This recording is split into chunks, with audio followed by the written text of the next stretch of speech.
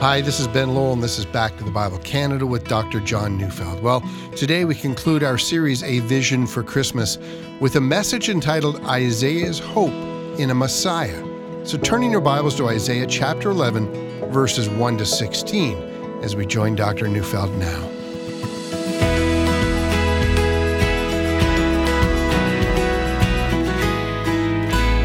Hope, it's a very powerful thing to have.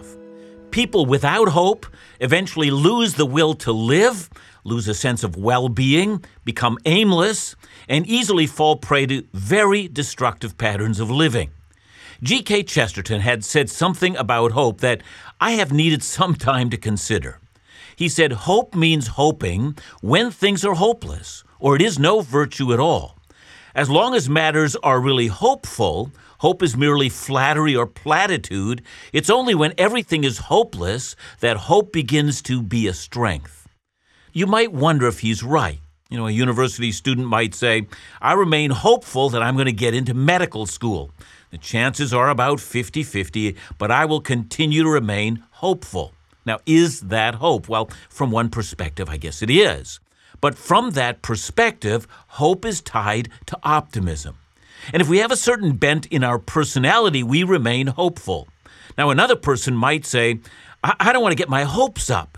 And when they say that, they mean that if they become hopeful and then their hope is not fulfilled, well, their spirit is going to be crushed. Again, from this definition, hope is merely a reflection of what we want. But now let's say our hope-filled student has just heard back from the medical entrance people and the letter has said, "Not accepted." Now, how do we tell the difference between the hopeful person and the delusional person? You see, if all that hope is wishing for or even being confident in the best possible outcome, I say it again, hope then is no more than a bent of our personality. But for Chesterton, hope is biblical hope. Chesterton thought that hope was the knowledge that the soul survives its adventures, that there really is a life beyond the grave, and, says Chesterton, it is really at death that all hope seems hopeless. But genuine hope begins there, he said. So I think then that we need to make a distinction between wishful thinking combined with an optimistic personality and genuine hope. In the case of Christian hope is built upon the things that God has promised. So let me distinguish faith from hope. Faith is based on the trustworthiness of God. We trust God, believing Him to be trustworthy. He would never give us a promise if He were either unable or unwilling to keep it. God's promises about tomorrow is as good as yesterday's news. Now, how is hope different from that? Well, in one sense, hope and faith are very much the same. But hope, as Chesterton says, is that thing that keeps hoping when all else is hopeless. So hope is related to the thing that God has promised, whereas faith is directed toward the one who has made the promises. When the Christian lies dying, hope declares with Job of old, "Though worms destroy this body, yet in my flesh I will see God." Well, now, that's hopeless. The body will soon die, and it's going to be placed in a grave, and it's going to decay, and its elements are going to be dissolved and scattered. Yeah, says the hoper, I am fully aware of how hopeless my situation has become. But my confidence that I will stand bodily before God remains undiminished. Now, we come to the end of Isaiah's vision of Christmas, and today we end on a very important note. We've seen the images of hope painted against a very dark canvas. Isaiah lives in the southern kingdom of Judah, and he, no doubt, lives within the city of Jerusalem.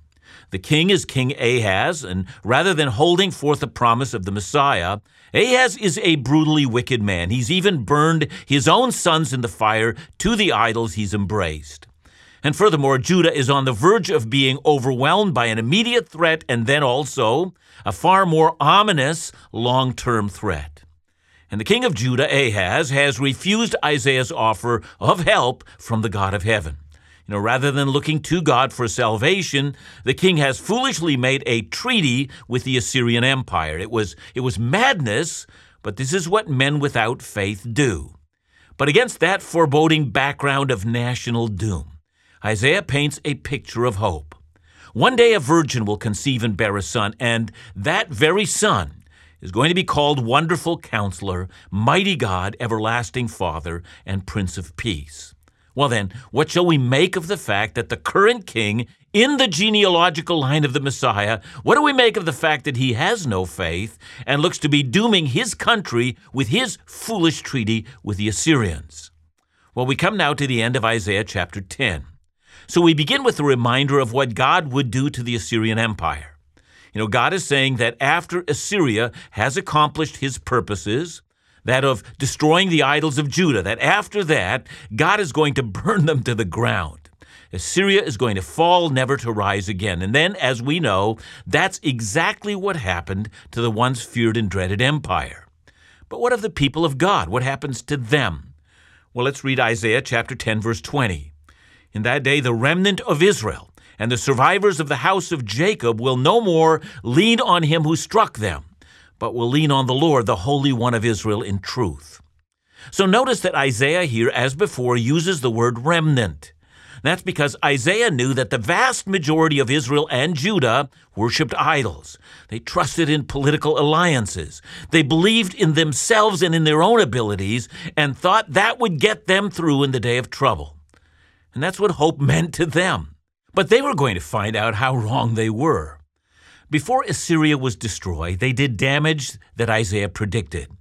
In 722 BC, the Assyrians defeated the northern kingdom of Israel and deported the entire population. And that effectively ended the 10 northern tribes, reducing them to nothing.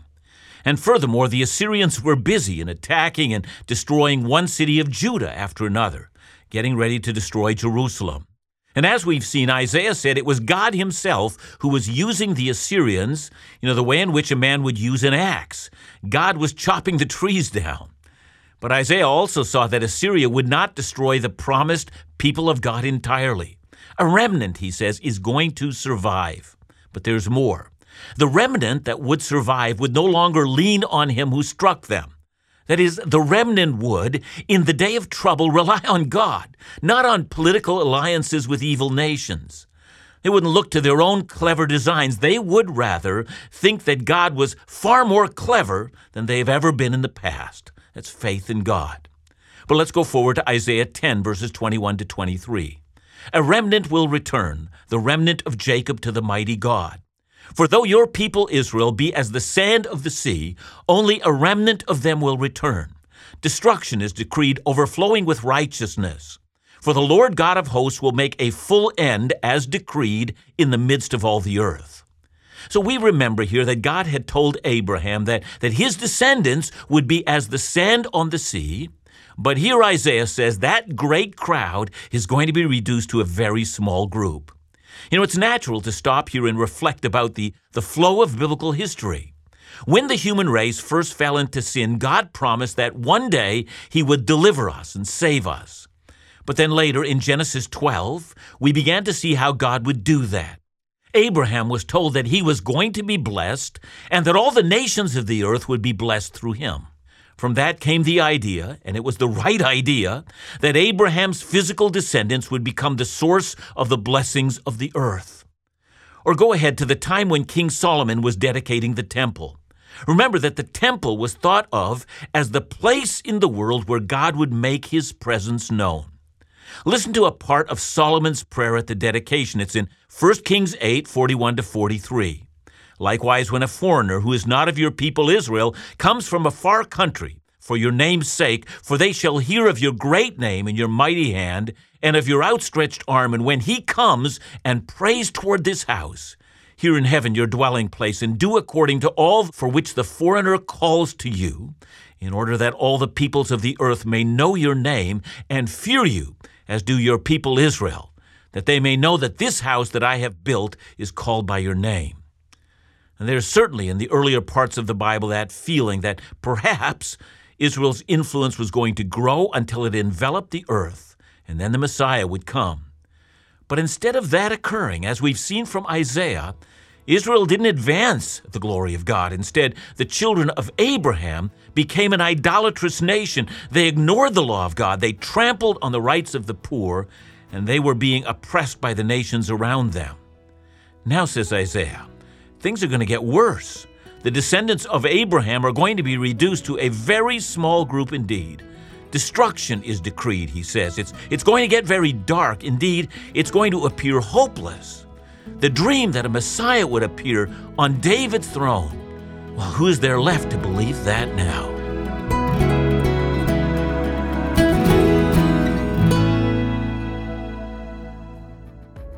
This Christmas, join with us for a renewed vision for the season, a renewed passion to stand shoulder to shoulder in advancing the clear message of the gospel story. For us, a child is born. Well, December is the time of year that sets the tone for the new year of ministry ahead. Your gifts ensure the gospel message is heard across the nation. So whether you're a long-standing partner in ministry or you've recently been impacted by any of the Bible teaching programs of Back to the Bible Canada, could we ask you to stand with us this month in our effort to raise $465,000 by December 31st? Your gift, among other committed ministry partners across Canada, will sustain and grow this Bible teaching ministry into 2020. Please consider sending your gift to support the ministries of Back to the Bible Canada today. Call us at 1-800-663-2425 or visit us at backtothebible.ca.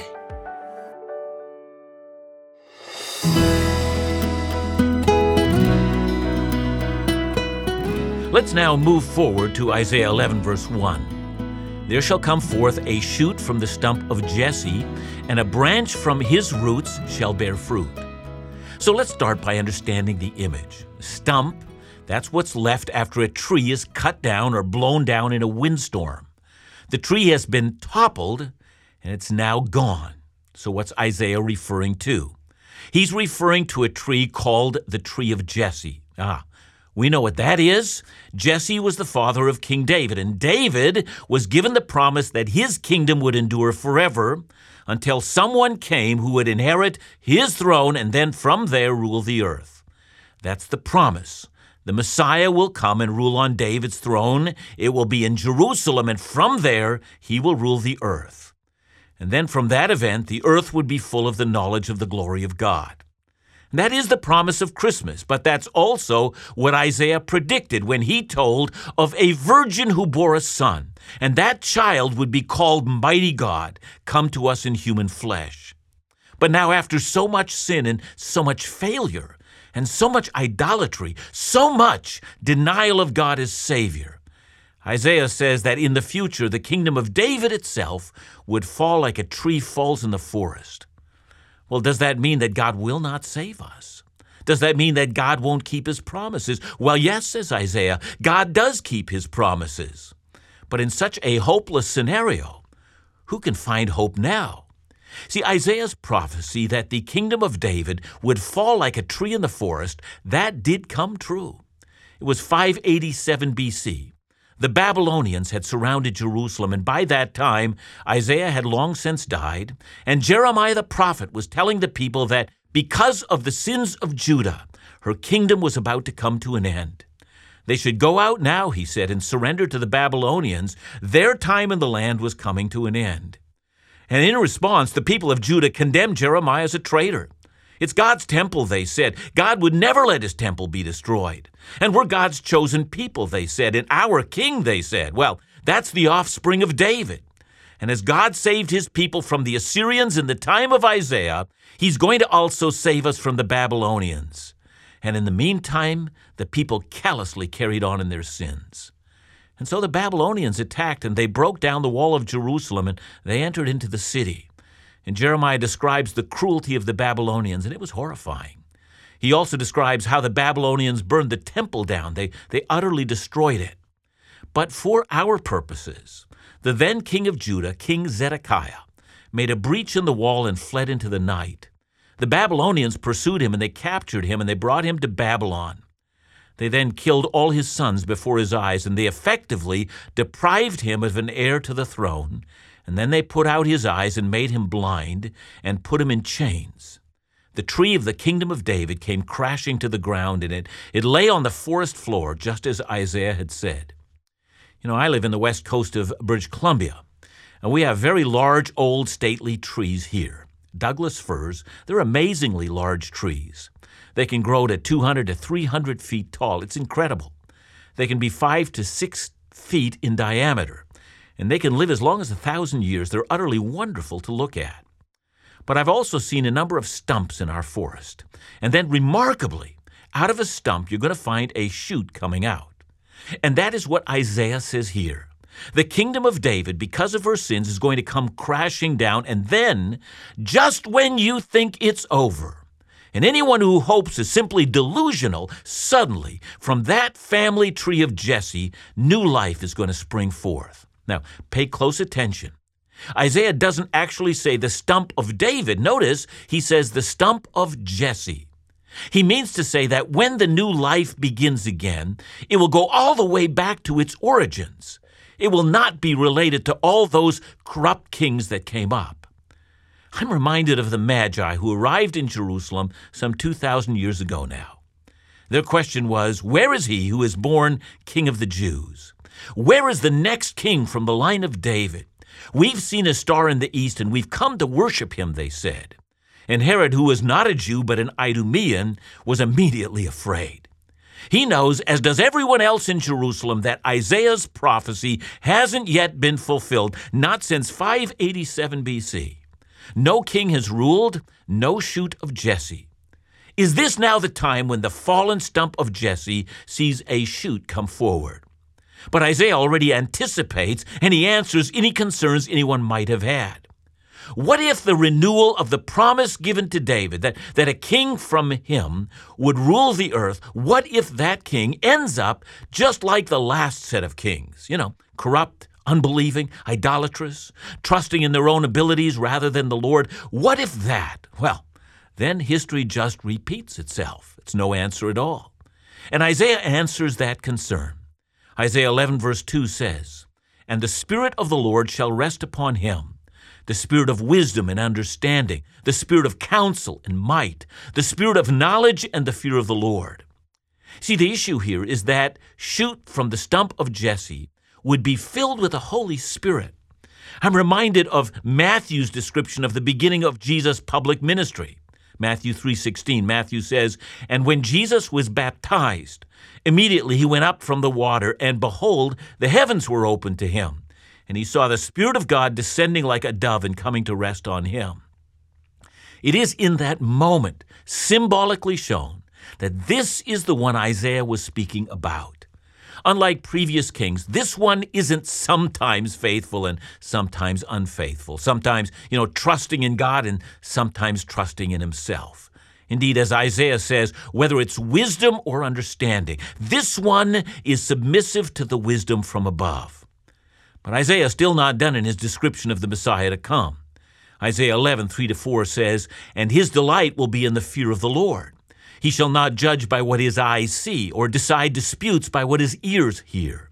But with righteousness he shall judge the poor, and decide with equity for the meek of the earth. And he shall strike the earth with the rod of his mouth, and with the breath of his lips he shall kill the wicked." See, every king in human history has had things they have loved, and they've had things they've hated. Isaiah says that the Messiah will have no greater joy than the fear of the Lord. So what does that mean? Well, look at the context.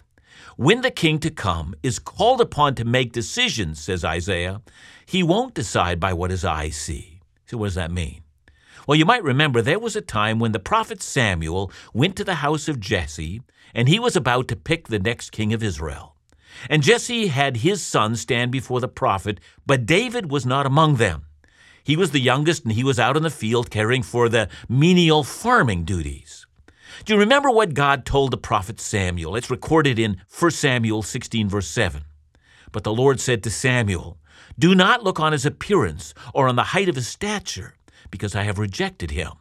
For the Lord sees not as man sees. Man looks at the outward appearance, but the Lord looks on the heart.'" And that, says Isaiah, is what the Messiah is going to do. He will look from the vantage point of God, seeing deeply into the hearts of every one of his subjects, seeing only as God can see. And Isaiah is not done. Verses 5-9. "Righteousness shall be the belt of his waist, and faithfulness the belt of his loins. The wolf shall dwell with the lamb, and the leopard shall lie down with the young goat, and the calf and the lion and the fattened calf together, and a little child shall lead them. The cow and the bear shall graze, their young shall lie down together, and the lion shall eat straw like the ox. The nursing child shall play over the hole of the cobra, and the weaned child shall put his hand on the adder's den. They shall not hurt or destroy in all my holy mountain, for the earth shall be full of the knowledge of the Lord as the waters cover the sea. The last line, the earth shall be full of the glory of the Lord. That right there was the hope of Israel. One day this Messiah, who, as we saw earlier, would come as a baby from a virgin. Or if we had continued in our study in Isaiah up to chapter 53, we would see that the Messiah would suffer terribly, that he would be put to death. But here, against all hope, says Isaiah, one day, when he rules, all the earth will be filled with the knowledge of the glory of God, to the extent that there would even be peace between a cobra and the child who plays next to it. Nonsense, you say. It's not possible. The hope of the earth rests on political and scientific solutions, you say. But Isaiah answers, you misunderstand. Only Yahweh saves, and this, my friend, is Isaiah's vision of Christmas. Do you share his vision? Do you see in the child in the manger the hope for all the earth? If you do, I think you're going to have a very Merry Christmas.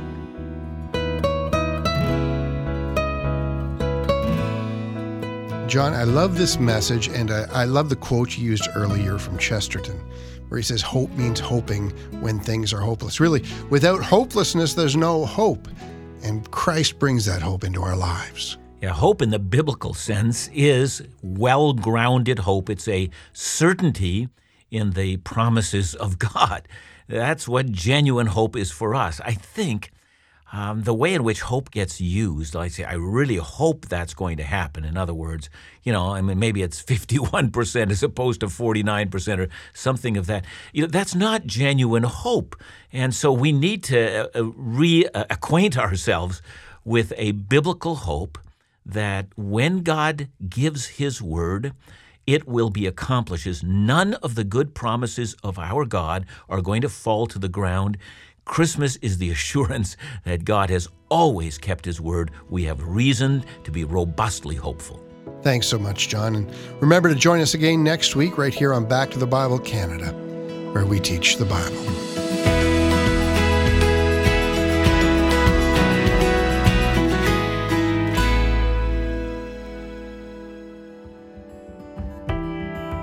Hi, this is Dr. John Neufeld. This year is coming to a close, and I couldn't be more grateful for the encouragement, prayers, and support we've received from you, so many across the country. Your support reminds me that we're not alone in our desire and commitment to teach the Word and to see people come to know Jesus. December is a critical month as we make plans for the ministry year ahead. Your continued partnership in reaching our year-end financial goals will do so much in the effort to sustain and grow the Bible teaching ministries right here at Back to the Bible Canada. Our goal by December 31st is to reach $465,000. The task is great, but I believe with a continued commitment together, we can make it happen. So thank you in advance, and please give us a call today and make your donation at 1-800-663-2425 or visit us at backtothebible.ca.